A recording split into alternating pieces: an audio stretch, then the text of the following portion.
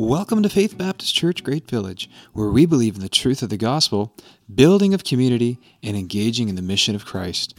We hope you enjoy this week's message as our pastors share from God's Word. Good morning, church family. Happy Spring Forward Sunday. And why do we do this time change thing to ourselves? Anybody got an answer for that? I think it's time to stand up against time change, don't you? But I do want to say a special welcome if you're here for March break. I'm thinking of some college students in the room, home for March break. We've got people in this room from British Columbia, from Florida. We have people who are participating online, I'm sure, who are traveling for March break right now. So if you're watching the service, keep your eyes on the road. Don't watch, you can listen. But we're so glad to be able to participate together this morning. We are in our second to last week, week 9 of a 10-week series through the Gospel of John. And I assured you last week, I realize we're only halfway through the book, but we're coming to the end of the series. We're going to continue through the book as we get into our Easter series. So we are going to go right through the Gospel of John. But we've been talking about these core longings of the human soul, a place to belong, a truth to believe, and the courage to become. The courage to become. Last week, we talked about the blind man, John chapter 9. He followed Jesus' instructions with complete blind faith. All he had to do was go on Jesus' word. That's all he had to go on. He had to go to the southernmost point of the city, to the pool of Siloam, the pool that means sent. Jesus sent him to the pool that means sent, and wash his eyes. And in complete faith, he stepped out and followed Jesus' command. How many people know the first step can often be the hardest? How many people know God doesn't tell you the whole story, he just gives you the next step? Do you ever wish he'd tell you the whole story? I think it would leave us crippled in fear, wouldn't it? Yeah, praise God, he shows us the next step. It's always interesting what people will connect with in the sermon time. Usually it's a funny story or illustration. Last week, a lot of people talked about the GPS cutting out in the tunnel system in Boston. And one person even said, I've been there and the same thing happened. Following the voice of the GPS. That's what we're going to be talking about this morning, following. Today's bottom line is really a question. Who are you following? Because who you're following is a direct indication of who or what you're becoming. Would you join me as we pray? We'll direct our thoughts towards God's word, John chapter 10 this morning. Let's pray. God, we thank you so much for your word. And if not for your word, we would have nothing to stand on today. So God, may it be all about your word and what you have to speak to us through your word this morning. Father, would you remove the other distractions, remove the voices that call for our attention, that call for our devotion. And God, would we be tuned into your voice? Help us to hear you this morning, Father.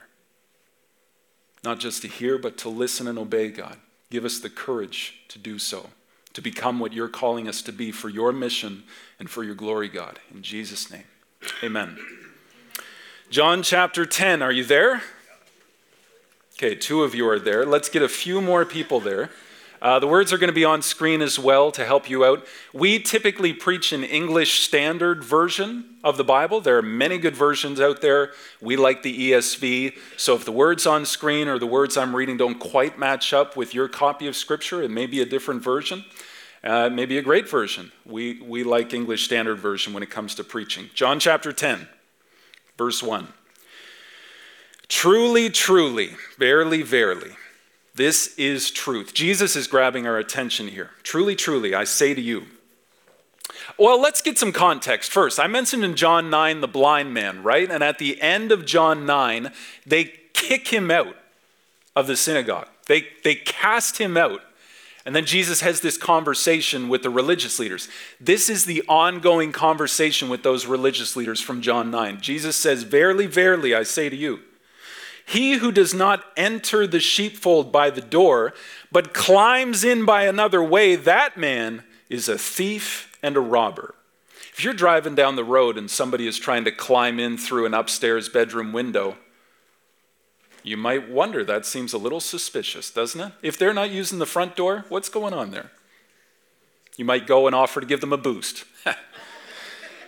But he who enters by the door is the shepherd of the sheep. Verse 3, to him the gatekeeper opens. The sheep hear his voice.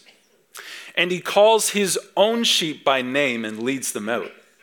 When he's brought out all his own, he goes before them. And the sheep follow him, for they know his voice. A stranger they will not follow, but they will flee from him, for they do not know the voice of strangers. This figure of speech Jesus used with them, but they didn't understand what he was saying to them. First question.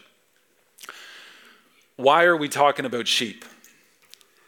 This is a cultural context example where the subject matter doesn't really fit Atlantic Canada in the year of 2023. I might be wrong in this, but between here and Truro, I only know of one sheep farm. And when I drive past that sheep farm in Lower Onslow, I don't see a shepherd out in the field keeping watch over the sheep. This isn't necessarily our context in Atlantic Canada in 2023. But in Israel, in Jesus' day, in first century, a nomadic agrarian culture, these people would have understood this to the core.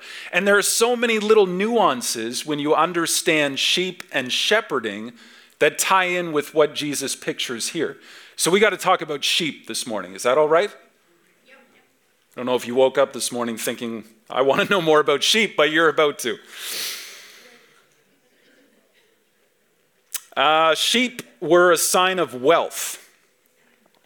You don't just count them to go to sleep, you count them to know how wealthy you are. Just read about Abraham and Job. Sheep were kept as pets. People had special bonds with their sheep. Think of the prophet Nathan's story when he confronts David, the poor man's sheep, and the rich man took it to feed his visitors.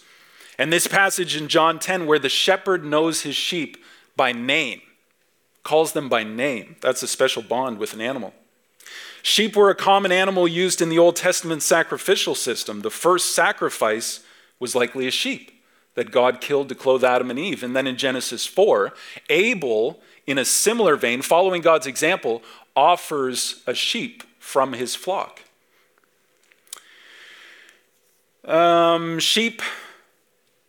Abraham, he's about to sacrifice his son, and then God provides the ram.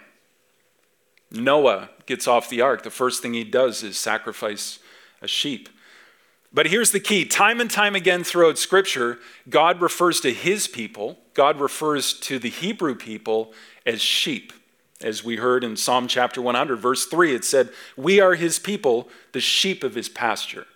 Psalm chapter 78, verse 52, he made his own people to go forth like sheep, and he guided them in the wilderness like a flock. So God is like a shepherd figure to his people who he refers to as sheep. Isaiah 53:6, all we like sheep have gone astray. We have turned every one to his own way, and the Lord has laid on him the iniquity of us all. Matthew 25, verse 32, before him will be gathered all the nations. This is speaking future. And he will separate people, we're talking about people, one from another, as a shepherd separates the sheep from the goats. God refers to his people as sheep. He refers to himself as the shepherd of the sheep, guiding them, sanctifying them, and satisfying them. We are sheep. I don't know if that's a compliment. Have you ever looked a sheep in the eye? Do you wonder if there's anything happening in there? Their eyes don't point straight, do they? It's like, my brother-in-law has a dairy farm, and they have one little sheep on the dairy farm, and he's cute, but you know what he does the whole time you're looking at him? He bashes his head into the steel gate over and over and over. That's why his eyes are crooked. Yeah, not so bright. In middle school, my friend Jordan lived on a sheep farm, and I remember a birthday party. We're there hanging out with all the guys from class, and it's nighttime in the barn. Do you know that sheep sound like human voices? You ever thought that? In the dark with those sheep, it sounds like a person belching, or it sounds like a person saying, yeah. And it sounds like a human voice, doesn't it? Do those sheep have rednecks? Rednecks, yeah. The Merck Veterinary Manual. I have a copy if anybody would like to borrow it. No, I'm just kidding. It says that flock dynamics among sheep are apparent in groups of 4 or more, as evidenced by 2 things: the willingness to follow a leader or to flee in unison. There you go. Following or fleeing. Those are the 2 major displays of group dynamics other than mating among sheep. Their only defense is to flee from predators or to make sure they're following a really good leader. That's their only defense, those 2 things. Unless you've seen those fainting goats. That's quite a defense, right? The wolf is like, oh good, I didn't feel like running anyway today.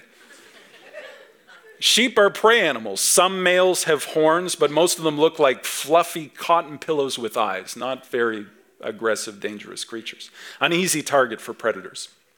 Again, the Merck Veterinary Manual, I just couldn't put it down this week. It's such good reading. It also talked about the social dynamics of sheep. Separating a sheep from the flock can cause stress and panic.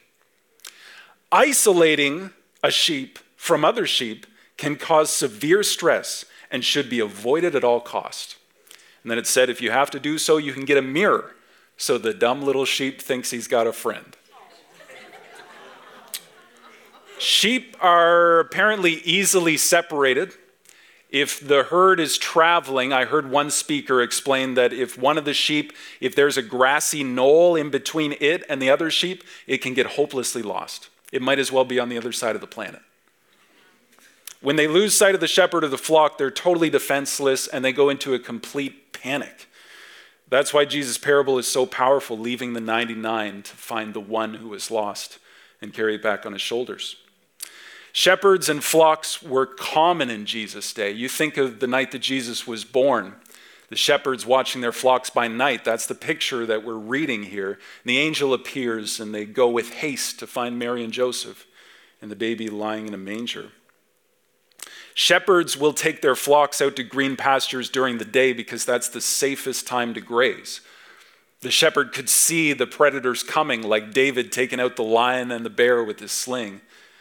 And then at night, the shepherd would lead his flock back to the sheepfold. Do we have that picture of the sheepfold up there to show everybody? Sheepfold, back in the day, this is potentially what a Jewish sheepfold could have looked like. It was stone stacked in almost a complete circle, and the only opening would be the door. They would stack it 4 to 6 feet high. Sometimes they would put thorns and brambles on top to kind of serve like razor wire. So if an animal thought about climbing over, it would have to climb through that thicket to get over. And then the shepherd would sit in the doorway. At night, when the shepherd brought the flock in, he would examine each sheep one by one as it went through the doorway one at a time. And then he would examine them the next morning as they came out, counting the sheep, making sure they were all healthy, there was no signs of blemish or issue.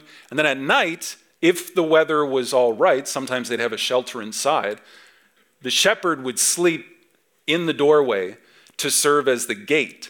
So if a wolf wanted to get in or a sheep wanted to get out, it had to step over the shepherd. So the shepherd was like the last line of defense in the sheepfold.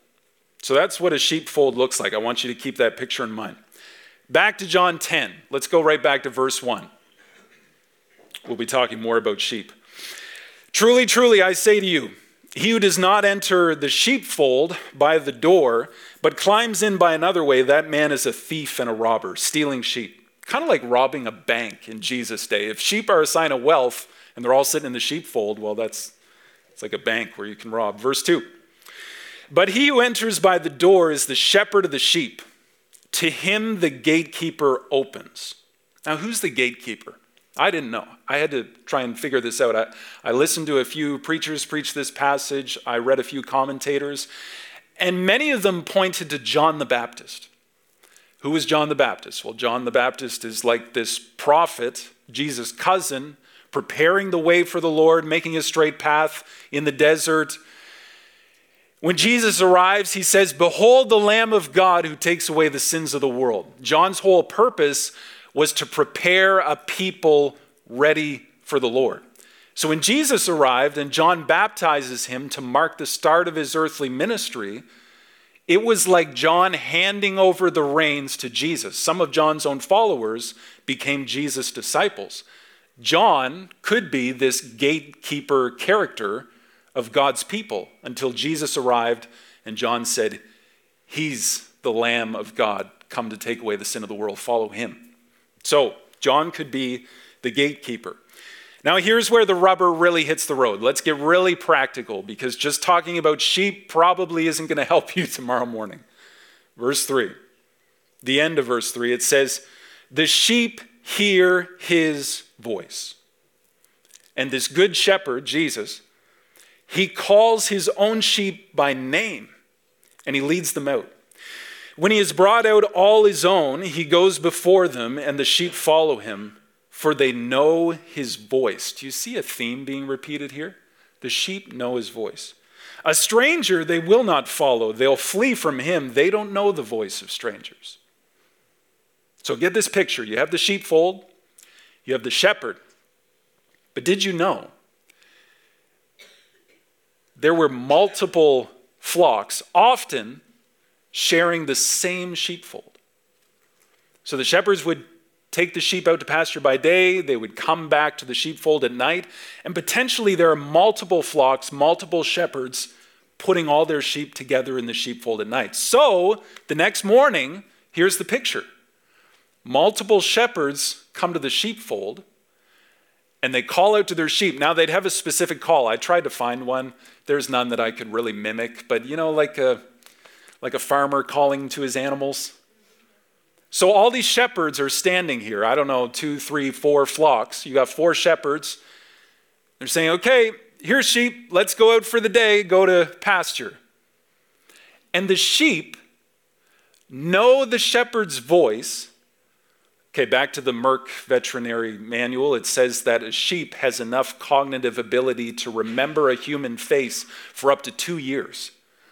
So the sheep knows the shepherd's voice. Maybe he knows the shepherd's face.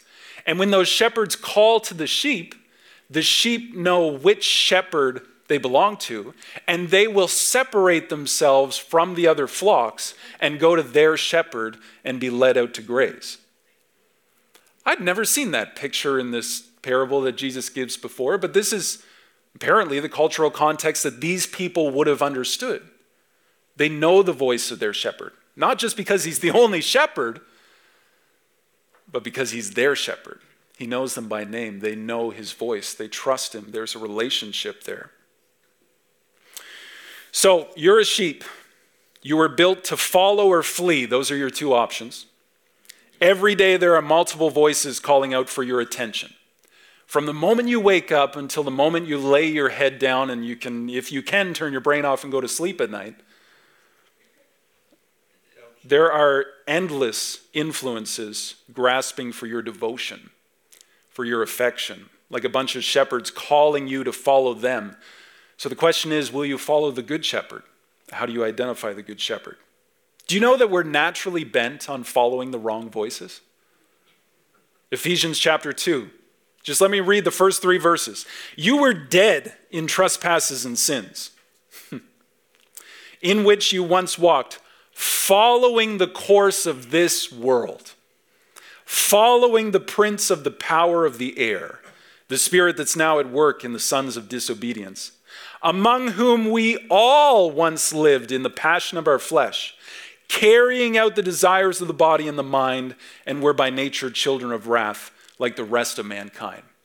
Praise God for the rest of that chapter where it says, "But God stepped in, and because of his grace and mercy, we can be saved by faith, not of works, so that no one can boast." Praise God for that. But before that point, your only option was to follow. It kind of smashes that modern mantra of just follow your heart, right? Man, yeah, it sure is wicked and deceitful, Andy. That's right. You know what those voices are like. You know what it's like in your own life, calling for your attention. The alarm calls for your attention an hour earlier than normal. Your kettle whistles for your attention. The microwave beeps until you open the door. I get frustrated with it until I realize, oh yeah, my soup's in there. The dog is whining, scratching at the door until you let him out. The phone is buzzing for your attention. The TV, the radio, they want to bend your ear.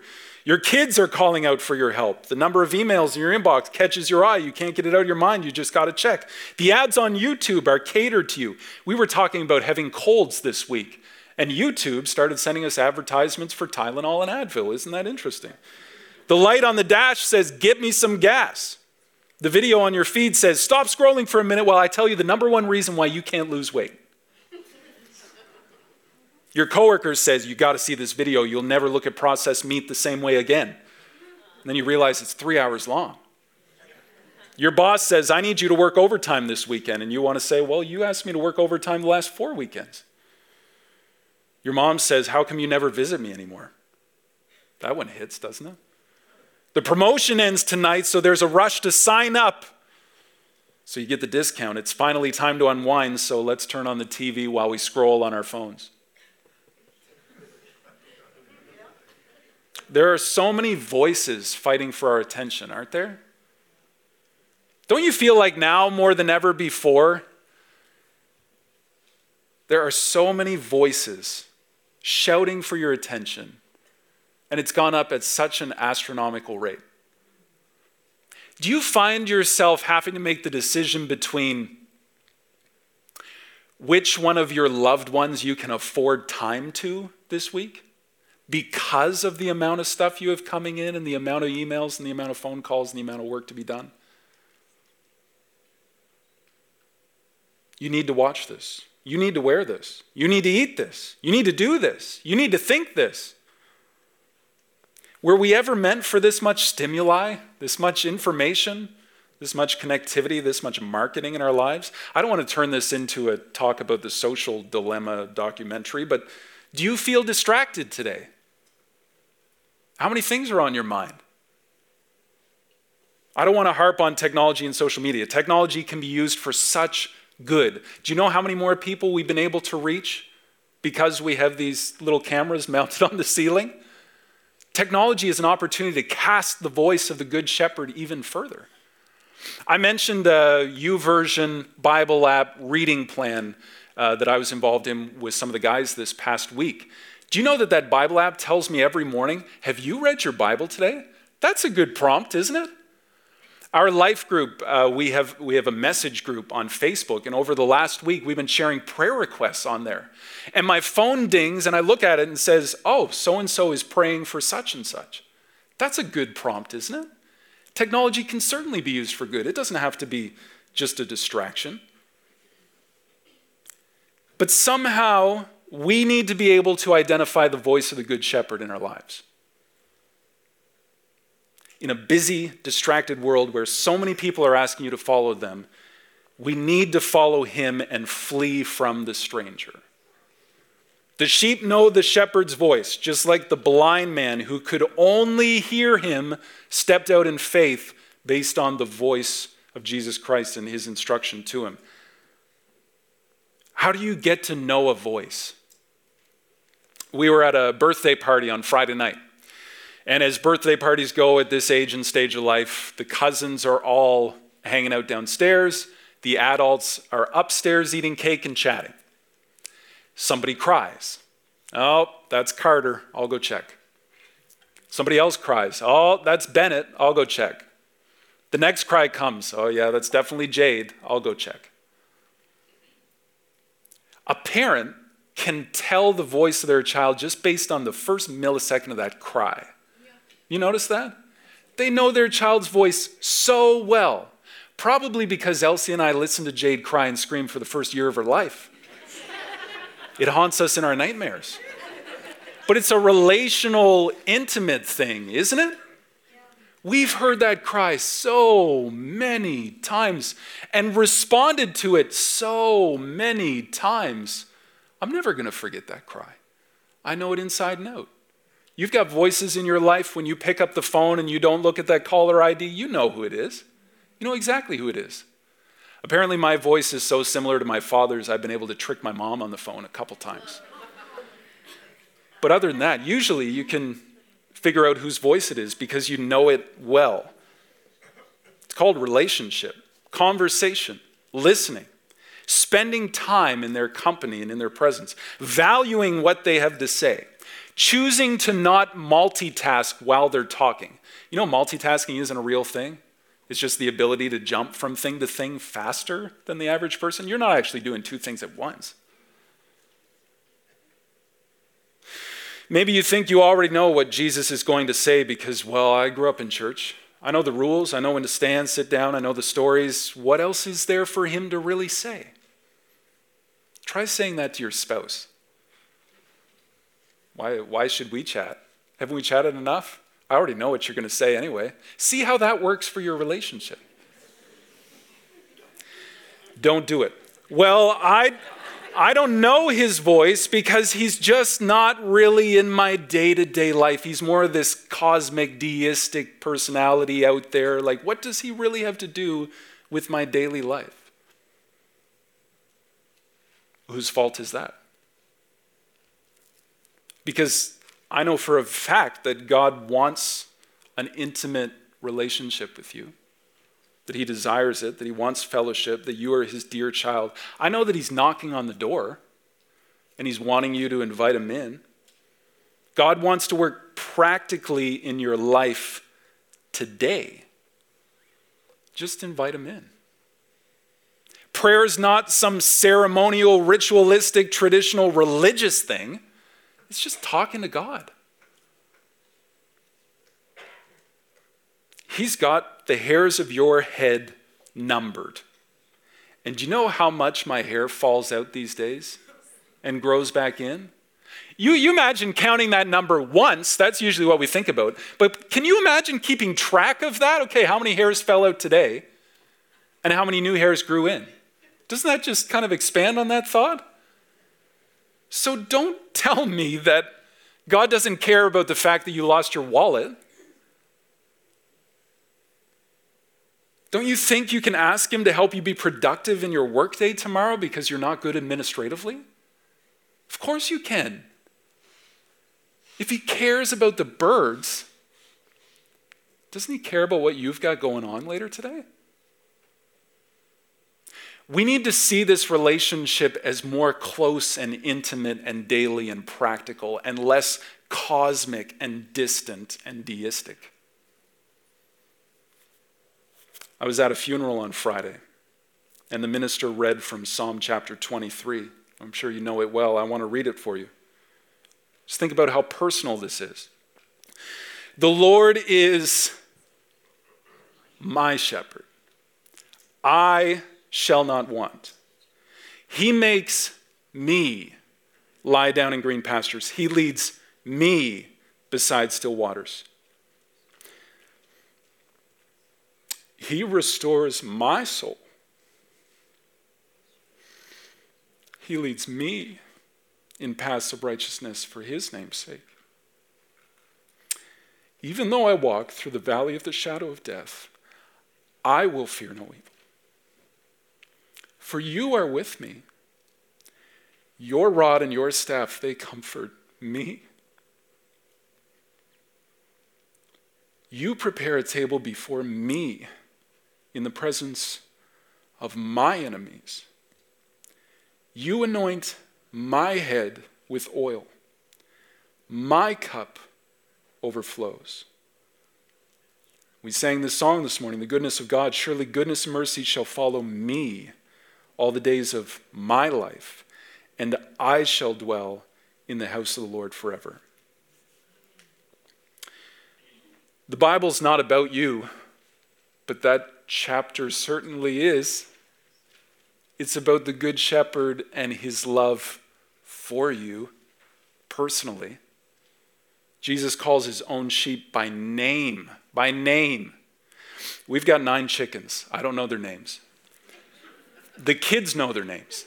I can't tell them apart. So they have these chicken bracelets for their feet. I didn't know this was a thing. So we got them. And I caught every one of those chickens and held it down and put a little pink bracelet, different colors, on each of their feet so we could tell them each apart. And my kids know those chickens by name. I don't know them by name. I just say, hey, you. And they don't respond, so I don't. Jesus knows his own sheep by name, not because you have some sort of color-coded bracelet. It's a personal relationship. He leads them out. He goes before them. There's a bond there. There's a relationship. There's a trust that Jesus today, because you call me to follow you every day, every morning, when you come to that sheepfold and I have the choice to obey your voice or all of these other shepherds calling for my attention, I choose you because I know that every day you lead me to those green pastures. You lead me beside still waters. And those days that are difficult, where it feels like death, you are with me. Your rod and your staff, they comfort me. So tomorrow, I'm going to choose you. Because you were with me yesterday and the day before and the day before. And on that is built this close, intimate relationship where we trust the good shepherd. We follow the good shepherd. We don't know the voice of the stranger. We don't respond to the voice that we don't recognize. Verse 7. We're not going to make it through the whole chapter today. I'm just going to let you know that. So Jesus again said to them, truly, truly, I say to you, I am the door of the sheep. Jesus is the door. John 14:6, there's no other way to get to the Father.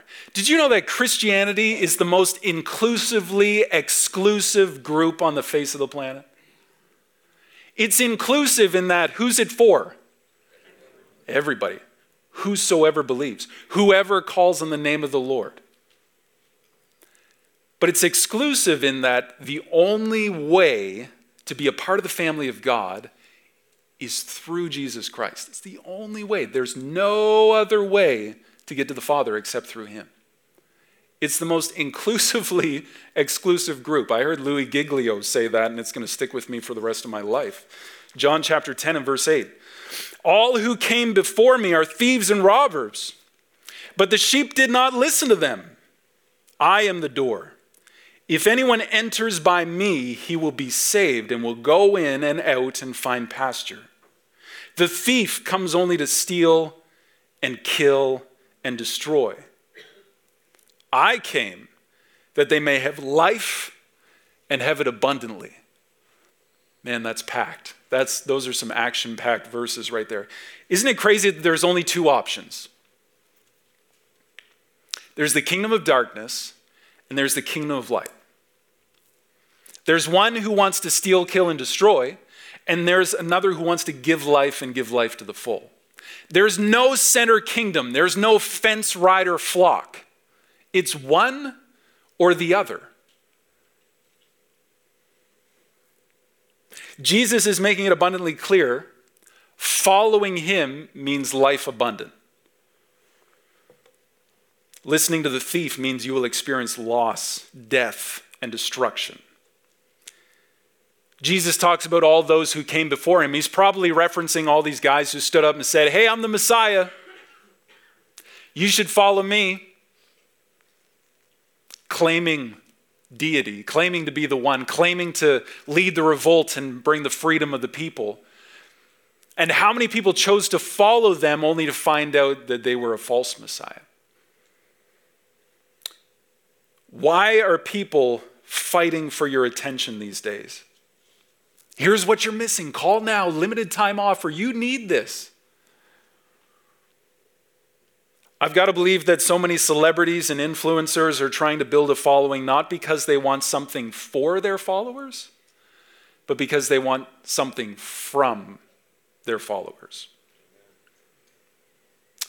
I tried to figure out this past week how many profiles the average person follows, because I wanted to throw out a nice little statistic packaged up so that you could think, wow, the average person out there is following a lot of people. But you know what? I couldn't find any data on that, because you know where Google took me? Nobody cares about who they're following, how many people they're following. You know what they care about? Who's following you? How do I get more followers? How do I break 1,000 subscribers? How do I gain more influence on my platform and my fame? How do I monetize? How do I make fortune out of this? Do you know the number one dream job for middle schoolers right now is to be a YouTuber? To be a social media influencer? Our middle schoolers have this dream of influencing the world on YouTube. That can be done. That can be done for God's glory, can it? But isn't it such a subtle twist how the conversation goes from who are we following to who's following me? Isn't that selfishness? Isn't that pride? Nothing wrong with YouTubers. The thief comes to steal, kill, and destroy. The enemy wants your attention, your devotion, because he wants to take something from you. But that's not what Jesus is about. That's not his desire for you. He said, I came that they may have life and have life abundant. Life to the full, life beyond expectation. Jesus came to give you more than this life has to offer. Not another product that's going to distract you from your inevitable mortality, not just a mindfulness practice as a way to escape to your happy place during life's noise. Jesus came to give you real life and to give you more of it, more than you can expect, more than you can fathom. Look at verse 11. Start to draw this to a close. I'm the good shepherd. The good shepherd lays down his life for the sheep. He who is a hired hand and not a shepherd, who does not own the sheep, he sees the wolf coming and he leaves the sheep and flees. The wolf snatches them and scatters them. He flees because he's a hired hand and he doesn't care for the sheep. I'm the good shepherd. I know my own and my own know me, just as the Father knows me and I know the Father, that I lay down my life for the sheep. The false shepherd, the hired hand, the one who doesn't own the sheep, the one who's fighting for your attention and your devotion and your subscription and your follow because he wants something from you, he's in it for the money, for what he can get from the sheep. But Jesus, on the other hand, lays down his life for the sheep. The hired hand wants to make a living off of watching the sheep, but Jesus gives his life for the sheep. Can I ask you to consider who you're following?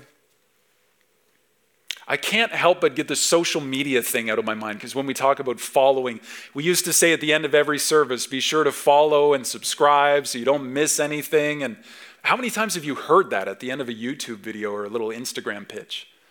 Follow. Follow, follow. Think of that celebrity you follow on whatever social media platform is out there these days. Let me ask you, do they know who you are? Do they know your name? Are they willing to sacrifice anything for you? If they don't know you, can they actually care about you? Will they be there to help you in your time of need? Oh, Jennifer Aniston, thank you so much for coming. I really needed you, and I'm glad you saw that little Facebook message I sent. Or are you a number that represents and contributes to their fame and fortune? I probably shouldn't have referenced a name there. I apologize. I'm not saying all celebrities are evil. I'm not saying anything like that. I'm not saying you should boycott social media. There are a lot of good things to it, a lot of ways to stay connected with family, a lot of ways to preach the gospel. Praise God, it's getting out there. I'm saying hanging on every word that a celebrity speaks or posts is a terrible way to live. They're not your Savior. They're human just like you. They sin just like you. They need a Savior just like you. They're not capable of loving 10 million followers or subscribers, nor are you. On the flip side, this is the thought I want to end on. Jesus knows you. He knows your name. He's got it written in the palm of his hand. It's also in the Lamb's Book of Life if you trusted him as your Lord and Savior through his death, burial, and resurrection. He knew you. Actually, he formed you in your mother's womb, intricately woven and designed before you were ever born. He knew you. When you come, when you go, when you lie down, when you rise up, when you go by the way, when you return through the gate, he knows you. He gave it all for you. He laid down his life for you. By his wounds we are healed. He cares deeply for you. He loves you beyond words can express. At the end of the Gospel of John, it says Jesus did so many more things than this, that if they were all to be written, there's not enough scribes, there's not enough paper, there's not enough room in all this world to record Jesus' love for you. You're not just a number. In fact, he never leaves you. He never forsakes you. He's a friend who sticks closer than a brother. His chat box is always open and available for you. Hanging on his every word brings life. This is what the courage to become is all about. That's why there's a blank after become, because it's Jesus who's got to be the one to tell you, here's who you are. Here's your identity in me.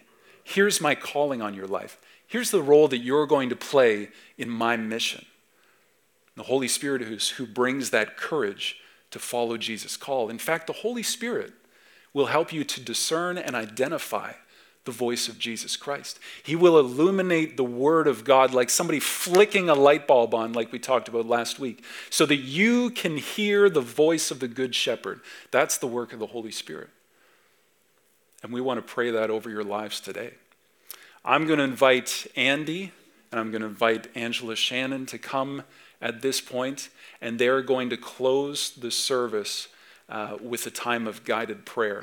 And the reasoning behind this time is so that you have an opportunity to think through and set your heart and mind upon the truth of God's word, and to invite the Holy Spirit to speak it into your life so it becomes real to you when you wake up tomorrow morning.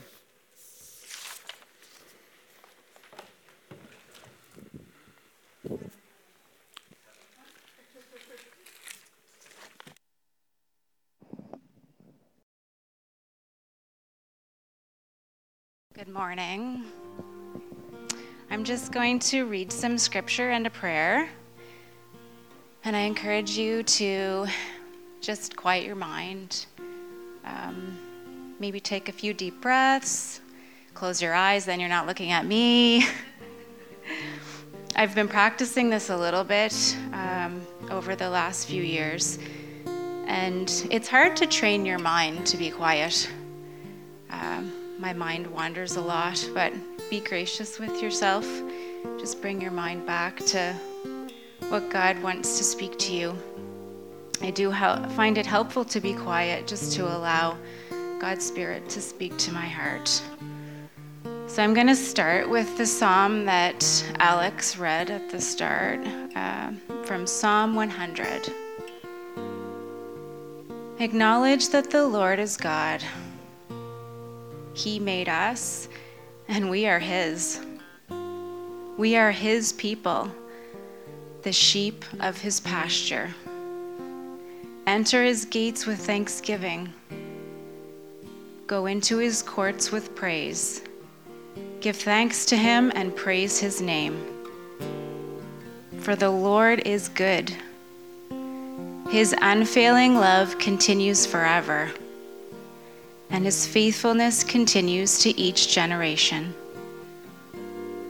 And from John 10:14, I am the good shepherd.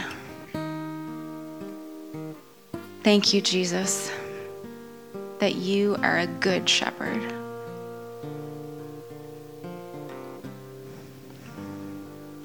Your intentions toward me are good.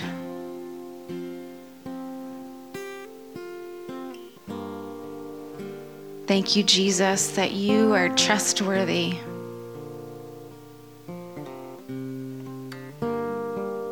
Your words and your ways offer true life.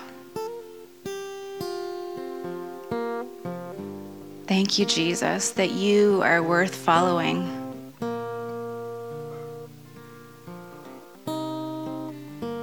My sheep listen to my voice. I know them, and they follow me. Jesus, teach me what it means to follow you in my everyday.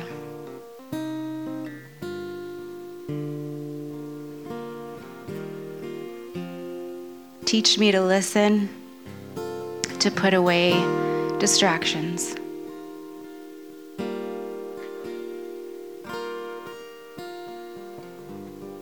Teach me how to create habits that give space in my life to hear you.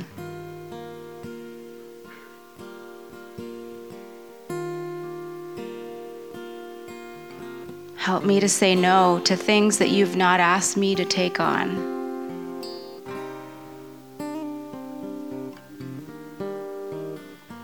Teach me to recognize your voice.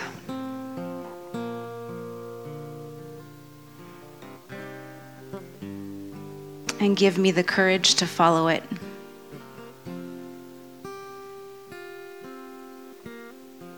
Thank you, Jesus, that you are worth following.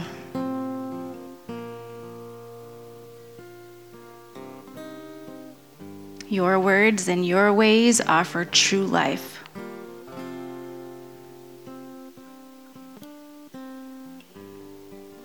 Thank you, Jesus, that you are trustworthy.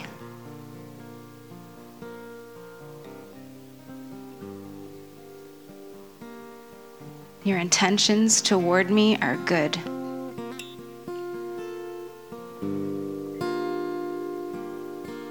Thank you, Jesus, that you are a good shepherd.